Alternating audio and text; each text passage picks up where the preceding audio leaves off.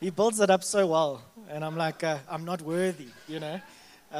Also, I realized why he's wearing a cap, because it's so bright up here. And I've got like the shiniest forehead in the world. So just bear with me, okay? Good evening, guys. Tonight I'm going to be speaking on Psalm 19. So get your Bibles ready, or your devices where your Bible is on. So for years I've been fascinated with the night sky, planets, stars, you name it, the moon. Sometimes it's a bit weird. I'll be at a braai and I'll be like, oh, did you know Scorpio is above us? You know, I've done it a few times. It's the only one I know, actually. But you know, in the morning, I wake up really early. My mate's here, Stu, and we try and wake up in the morning at like 4:30 to try and go to gym.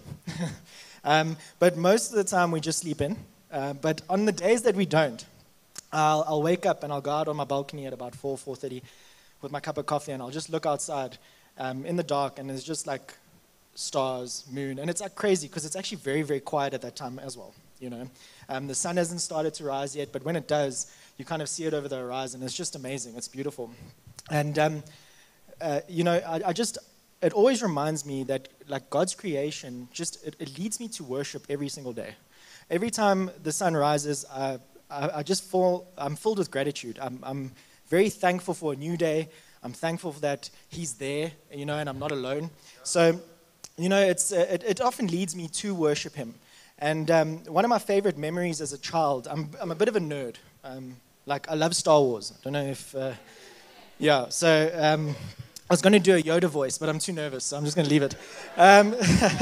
So when I was younger, I was, you know, my parents used to take me to the planetarium. I don't know if you guys remember the planetarium.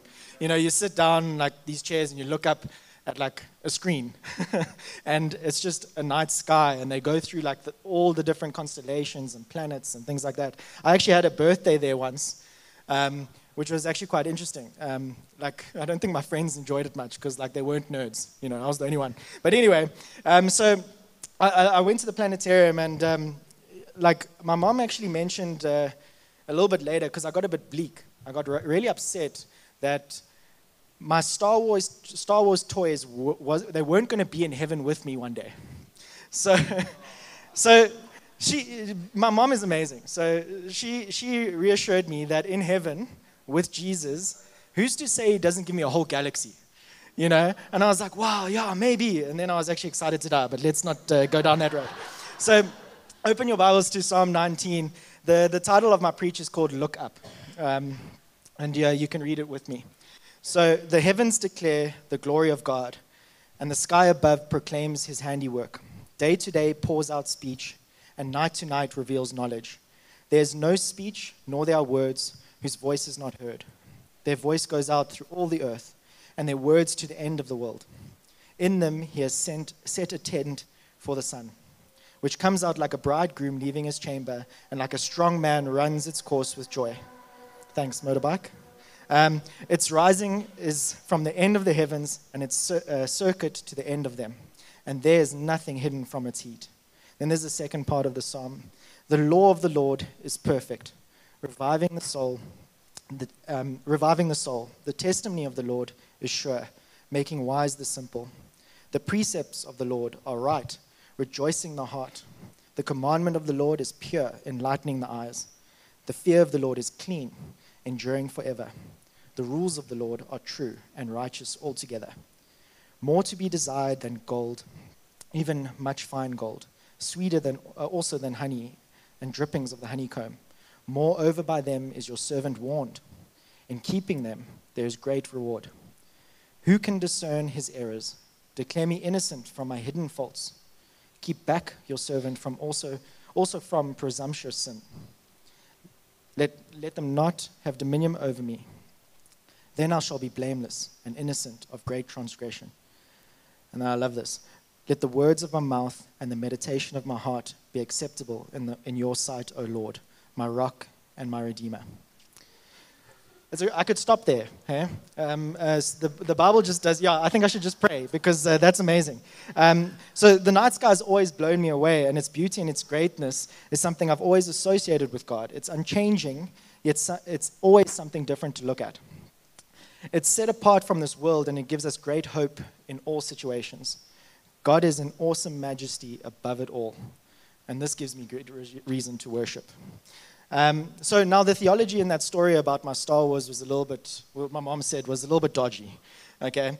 And it's obviously a bit sketchy, but I think my mom was trying to show me that when we are with Jesus in heaven, he will give us a lot more than we could ever imagine. And the older that we get, or the older I got, I realized that he's already given us so much. And what he has in store for us in heaven is more than we could even comprehend, more than the stuff of galaxies. Like in verse 11, if you look there, a great reward. He gave himself, and we will be able to worship him for eternity and live a worshipful life forever, just like the heavens above, declaring his glory always. So funny enough, I can't read scripture anymore like I used to because of City Institute.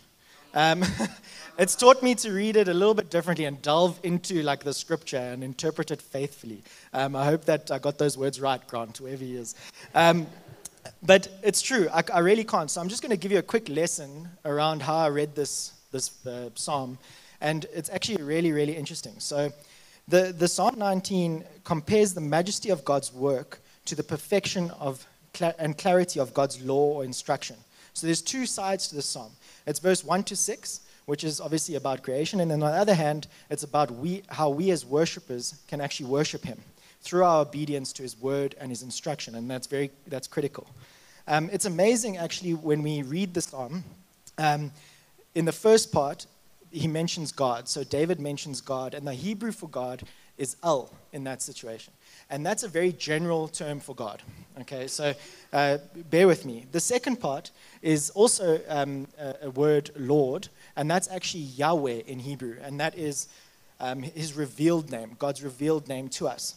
So David makes a remarkable distinction between the two in this passage, showing us that everyone can see creation, but only the true sons and daughters of God can see him and be in relationship with him. So I wanted to highlight how he mentions the Son as well in verse 4 and 5. And just like the Son, so let's read verse 4. Their voice goes through all the earth. Wait, where's the Son? Verse 4 to 5. Their voice goes out through all the earth, and their words to the end of the world. In them he has set a tent for the sun, which comes out like a bridegroom leaving his chamber, and like a strong man runs his course with joy. It's rising from the end of the heavens and circuit to the end of them, and there's nothing hidden from its heat. Just like the glory of God, we can't hide from him. God's glory is throughout the earth, and no one can escape it, and those that follow him can share his glory through worship and obedience. And that's what David's telling us, is worship and obedience. They go hand in hand, actually. I don't know if you've ever thought about being obedient is actually worship to him. So how can we worship God, or how can you worship the God of creation without following his ways? Have you ever asked yourself a question? If he's the God of creation, why are you not following his commandments? And that's a challenge to you. So Alistair Begg says this: as the sun shines and goes over the earth, so does the law shining into the darkness of this world. And I think that's critical, you know. I think when David says the law is like the sun, or whatever the case is, it's very important that if we're obedient, we bring light into the world that we're actually living in at the moment. So let's look at what David says about the law. He describes it in 6 different ways, and I think they should come up here. So the first way that he describes the law is perfect. So if you've ever thought about the 10 Commandments being a joke, it's perfect. It's sure. It's right. Now, right is the moral side of things. You know, the law is morally right. It's pure. It's clean. It's true, and it's righteous. Now, have you heard of I don't know if you've ever described Jesus in the same way. He's the fulfillment of the law. I don't know if you've ever put those things together. So if this is the law, then surely we should follow the instructions given to us from God. If it's pure, if it's right, if it's true, especially in this world that we're living in with half-truths. And it's like, oh, it's my truth. Don't know if you've heard of that. There's one truth. So by keeping his statutes and instructions through the word, we should experience a few amazing things. And it should transform our hearts. And probably was a little bit boring. No, I'm just kidding. I'm joking, I'm just kidding. So how does the law transform us? So there's a few ways. Firstly, David says it revives our soul. Now, that word revive, something dead to life. Okay? It revives our soul. It gives us wisdom. Reminds me of Proverbs. As you live obedient life and follow God's instructions, then things just happen. So it helps us with wisdom. It gives us joy. It enlightens our eyes. It reminds me of that Amazing Grace. How sweet the sound. I was blind, but now I see. Enlightens our eyes when we follow the law. And then it brings steadfast faithfulness. By keeping the law, we are changed and we are transformed. If you are a believer, there has to be a transformation in the way you speak, in the way you act, and in the way you think. You can't be the same after that. Thankfully, Jesus has come, and I just spat everywhere. Jesus has come, and although it's impossible to be perfect, Jesus is perfect. So when we fall short, that's where he steps in. So although that this whole instruction thing in the law is like quite scary, I mean, do this, go do this. It's a heavy burden. It's a heavy burden, but Jesus steps into that gap that we have. Jesus is perfect. He came to fulfill the law because he knew we would fall short. And this is amazing because in Jesus, we are made righteous. And all those things listed, we receive. Not only from the law, but from our transforming relationship with Jesus, because he is the fulfillment of the law. David then goes on to say in verse 10 to 11, more to be desired are they than gold, even much fine gold, sweeter also than honey, and drippings of the honeycomb. Moreover, by them is your servant warned. In keeping them, there is great reward. So I don't think I can preach without mentioning money. I am a financial planner, so it just happens naturally. And I love this verse because it shows us money and honey. It's the money and honey verse, And it hit me because David says that by following God's instructions, it is more valuable than money. And I don't think we often put him above our finances. This reminds me of also the promised land, the honey side, the land of milk and honey. It's the promised land. But then this also shows me, the psalm itself, shows me that it's not about the destination. It's rather about the object of our worship being Jesus, the fulfillment of God's law. And therefore, in this life and the next, we too are rewarded by following his ways and instruction, and this will lead us into the promised land. But we will enter with a heart of worship through obedience to Jesus. I hope we're catching. You're all with me, eh? Okay, cool. So when I look up, it gives me hope. It gives me encouragement knowing God is bigger than everything else. However, when I look within, I also get a great hope. So I was in the bush once, and I was in Botswana a few months ago, and I was sitting around the campfire, and I mean, when you're in the bush, I don't know if you've noticed the Milky Way. Here in Joburg, it doesn't do it justice. I go out at 4 o'clock just to see like 3 stars. In the bush, there's Milky Way, and I can't even find Scorpio, the only one I know. It's somewhere there. Although on a hunting trip, I don't think anyone realizes that it's there. But anyway, so I was looking at this fire, and in the fire, I just got this picture where the logs were standing up like this, and it looked like worship. It looked like the logs were like worshiping in the fire, with their arms outstretched. And yet, when I looked above, there was the stars, the goodness of God right outside of that fire, and the goodness of God displayed in the heavens. Yet the people seemed to worship within the fire, continuing to burn without noticing what was just above them, and trapped in their own sin, addiction, and in their own desires, all while missing God's goodness just outside of that. And I think that sometimes speaks to us. Sometimes we're a little bit trapped in our own selves, and we're worshiping ourselves, actually, in essence, rather than seeing the goodness of God just outside that. So sometimes we can get caught up in our own worship that consumes us. We treat our own desires and ourselves as more important than our Creator. Yet his goodness is unchanging, and his glory is all-consuming. The fire is small, yet the heavens are infinite. All it takes for you is to look up outside of this fire to see who God is and worship him.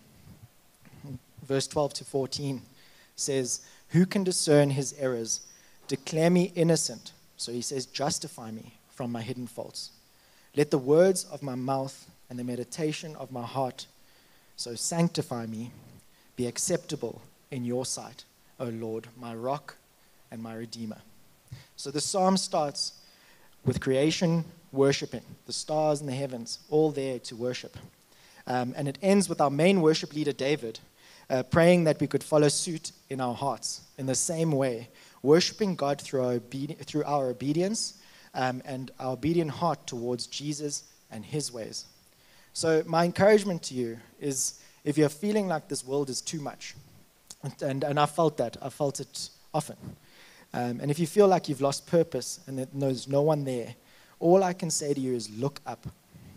And out of the fire, or look up out of the fire and marvel at the goodness of our rock and our redeemer. Out of the fire, God's goodness reigns. Trust in him. He's above it all. Amen.